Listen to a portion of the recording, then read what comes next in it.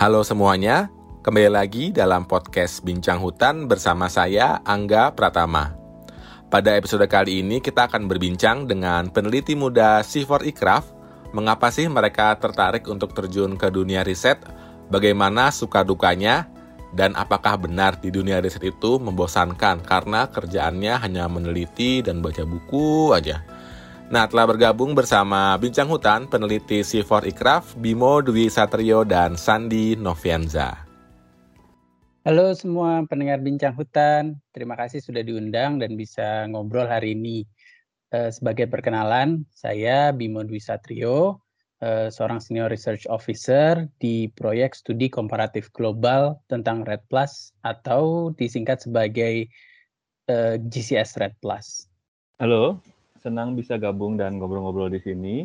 Saya Sandy Nofyanza, saya research konsultan di CIFOR-ICRAF, juga di proyek studi komparatif global tentang RED+. Baik, terima kasih Bimo dan Sandy atas perkenalannya. Nah, boleh dong dijelaskan nih untuk mengawali bincang-bincang kita, bagaimana sih peran dari peneliti muda seperti Bimo dan Sandy ini, terutama dalam menghadapi perubahan iklim? Sebagai peneliti, kami memiliki passion dan tanggung jawab untuk menghasilkan temuan-temuan penelitian yang dapat memberikan informasi mengenai kondisi krisis iklim di masa kini dan masa depan.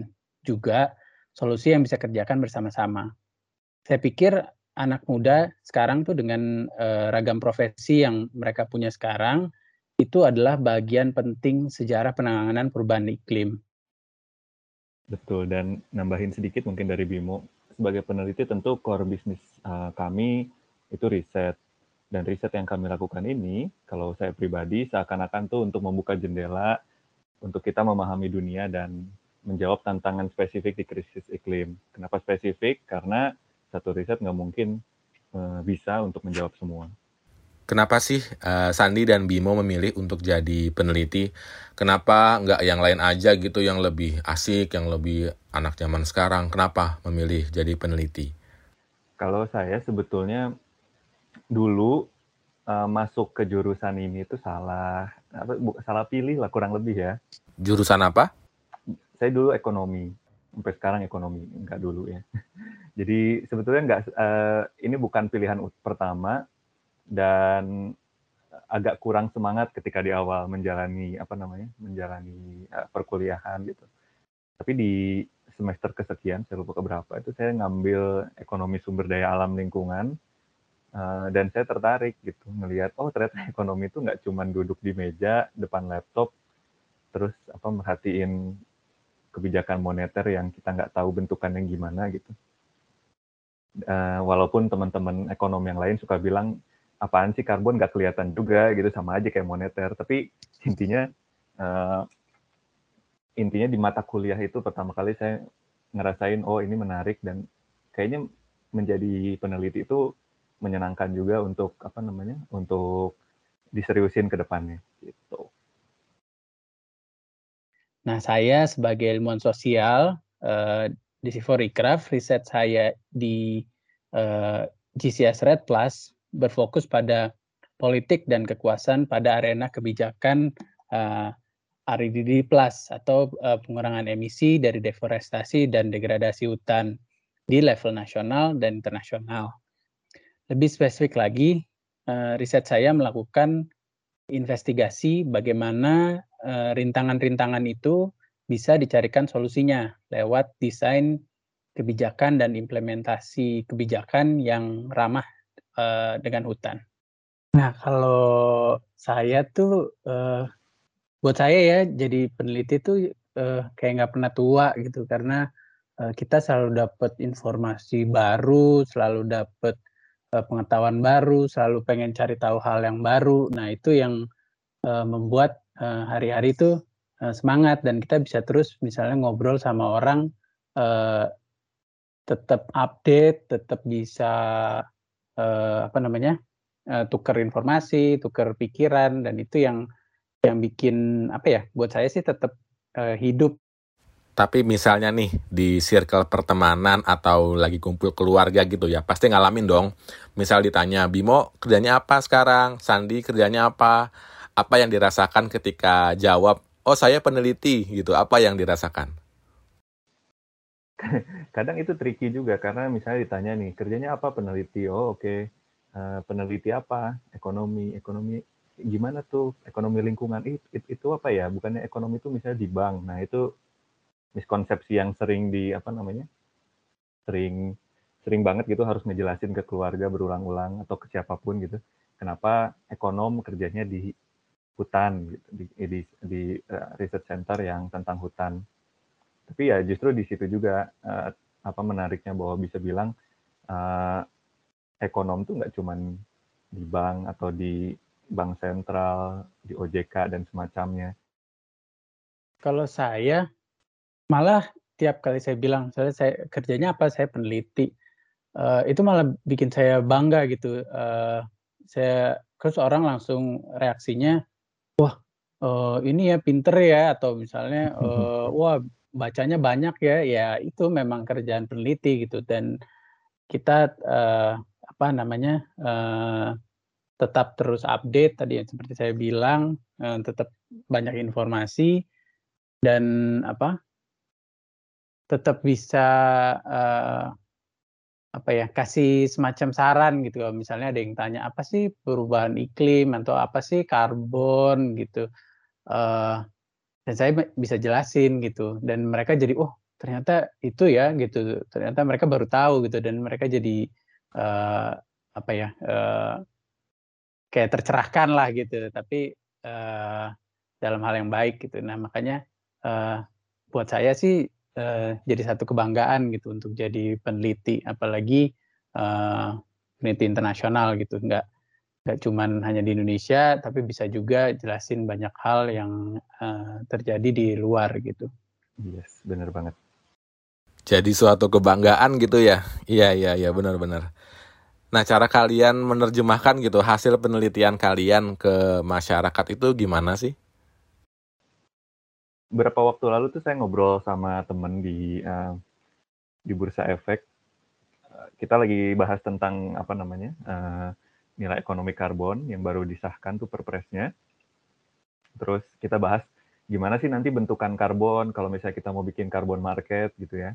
Ini ngobrol dengan yang ini ya, pemangku kepentingan di nasional gitu. Salah satu bentukannya nanti itu misalnya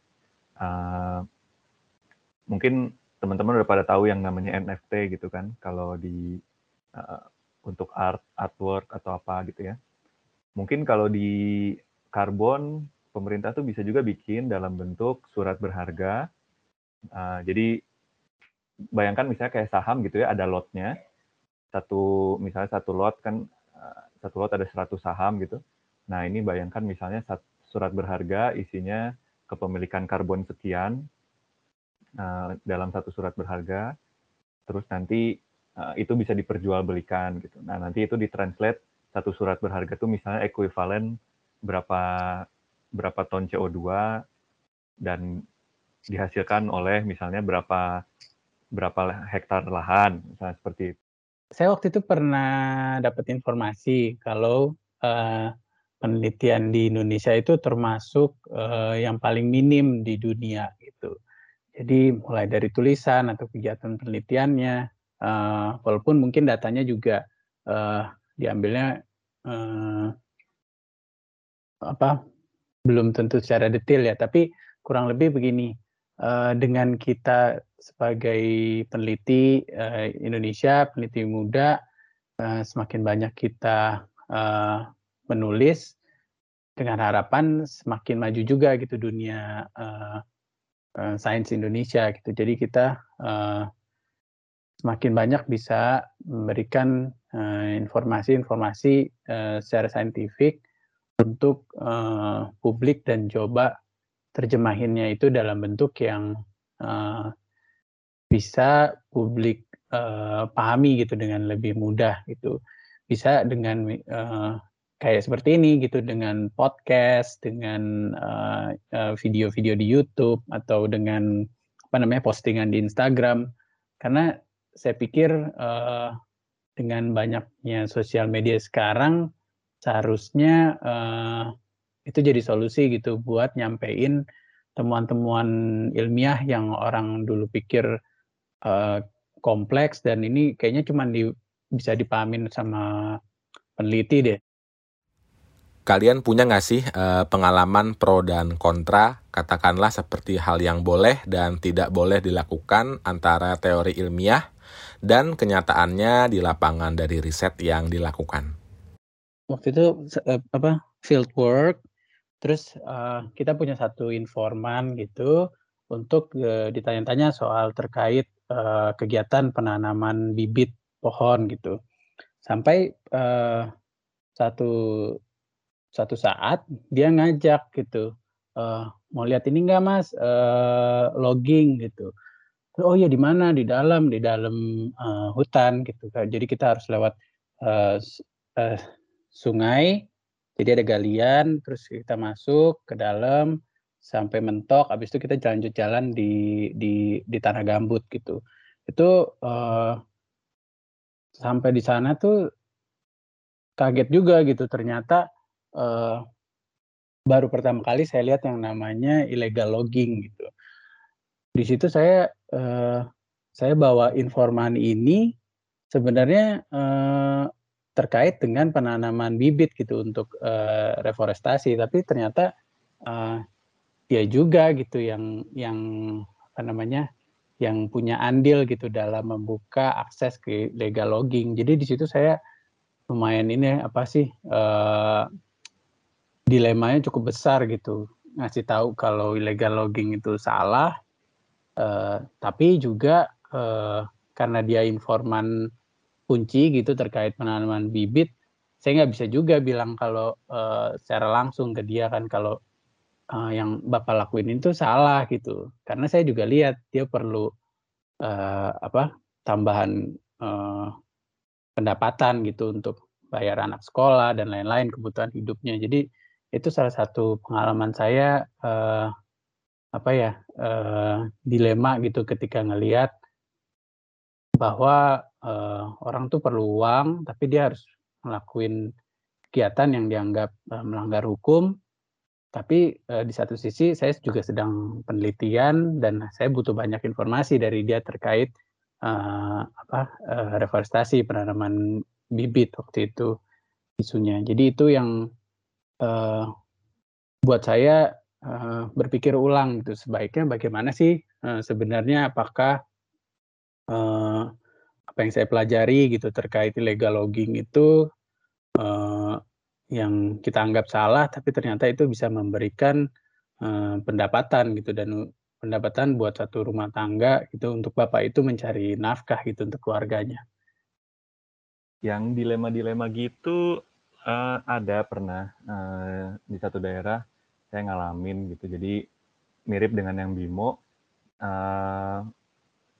Ada saya datang ke sebuah daerah di mana itu daerah yang banyak banget batu bara dan ada seorang informan yang ngasih tahu bahwa ilegal penambangan ilegal tuh ada di ABCDFG gitu ya, dia ngasih tahu. Tapi memang sebagai peneliti yang seperti saya udah ceritakan bahwa kita terikat dengan aspek etis bahwa kita nggak boleh kita nggak boleh membuat mereka merugi gitu akibat proyek kita akibat penelitian kita. Jadi mau nggak mau memang bukan tempat kita di situ untuk bilang bahwa ini salah atau bukan gitu, karena memang kita bukan polisi moral untuk itu. Jadi yang bisa kita lakukan adalah kita mundur, kita tarik nafas gitu, kita lihat dan kita tulis atau kita sampaikan bahwa nanti gitu bahwa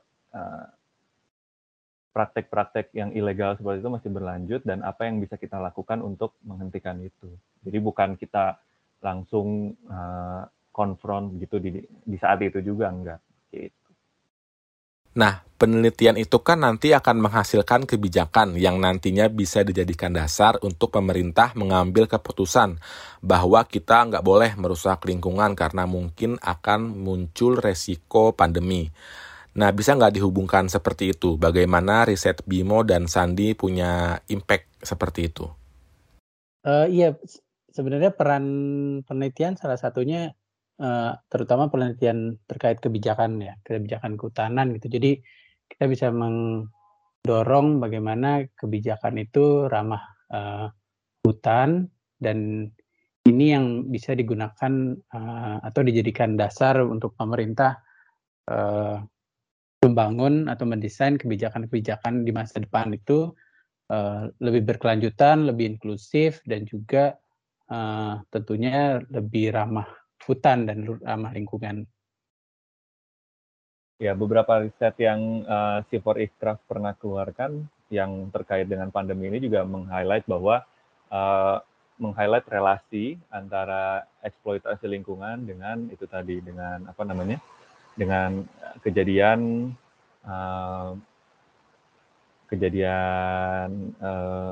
penyakit seperti COVID-19 ini. Jadi sainsnya sudah jelas, link dari sains ini sudah sangat jelas. Tinggal kita promote bahwa nggak bisa nih kita bisnis as usual, eksploitasi yang bisa menyebabkan pandemi ini kembali muncul. Dan saya yakin dimanapun gitu, policy maker atau general public nggak mau pandemi ini berulang kembali. Jadi kebijakannya harus align harus sesuai dengan prinsip-prinsip atau kaidah-kaidah pembangunan yang berkelanjutan gitu. Nah, pendapatnya sebagai perwakilan anak muda nih, refleksi dari isu pembangunan, lingkungan, kehutanan dari awal pandemi sampai sekarang. Sebaiknya bagaimana sih? Di pandemi ini kan aktivitas ekonomi itu berkurang dan akhirnya mengurangi juga emisi gas rumah kaca yang dikeluarkan oleh penduduk seantero bumi ini ya. Dan sekarang ketika dan banyak gitu jurnal-jurnal yang mendokumentasikan hal ini.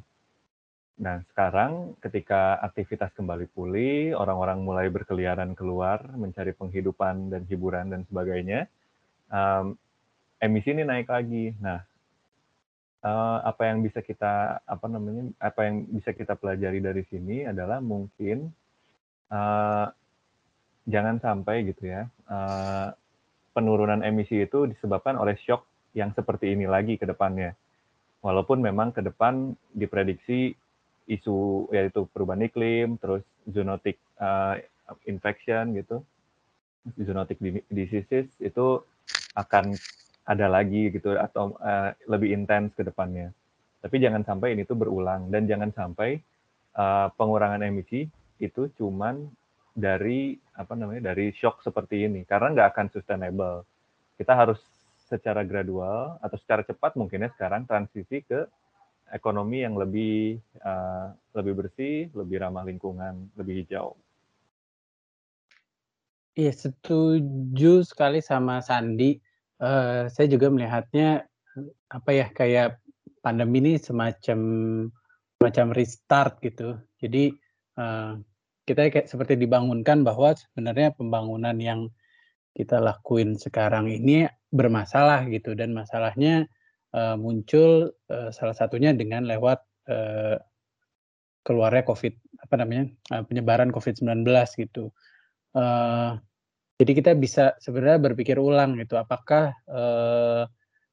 pembangunan yang dilakukan selama ini sudah tepat, atau apakah kita sebenarnya ini adalah kesempatan kita untuk seperti yang tadi Sandy bilang, transisi untuk pembangunan yang lebih berkelanjutan, lebih ramah lingkungan, lebih memperhatikan aspek-aspek lain seperti aspek-aspek kesehatan gitu. Karena ketika kita jor-joran ekonomi, berarti jor-joran juga pengeluaran emisinya gitu. Jadi ternyata menimbulkan banyak masalah gitu, termasuk salah satunya di masalah kesehatan gitu lewat pandemi. Jadi itu yang bisa saya lihat pelajaran dari pandemi selama 2 tahun ke belakang ini. Baik, terima kasih untuk pandangan dan pengalamannya. Nah, terakhir, pesan-pesannya dari Bimo dan Sandy untuk para peneliti muda lainnya. Simple, cari mentor, berjejaring, dan terus belajar. Kami juga gitu kok sampai sekarang. Ya, setuju sama Sandy lagi. Berjejaring itu akan buka banyak kesempatan gitu untuk berkolaborasi dan belajar banyak dari peneliti lain. Jangan karena belajar misalnya dulu belajarnya ilmu alam, lalu melupakan dimensi sosialnya, dan sebaliknya ya untuk para ilmuwan sosial gitu. Untuk perubahan iklim, karena isunya ini sangat kompleks, maka kita perlu banyak informasi dan hipotesa-hipotesa yang bisa kita bangun yang beragam gitu. Jadi kita bisa melihat isu perubahan iklim ini secara holistik. Baik, terima kasih Bimo dan Sandy atas waktunya untuk bincang hutan. Demikianlah bincang-bincang kita kali ini dengan peneliti muda CIFOR-ICRAF tentang perannya terhadap perubahan iklim. Terima kasih juga untuk para pendengar bincang hutan. Nantikan episode-episode selanjutnya. Sampai jumpa.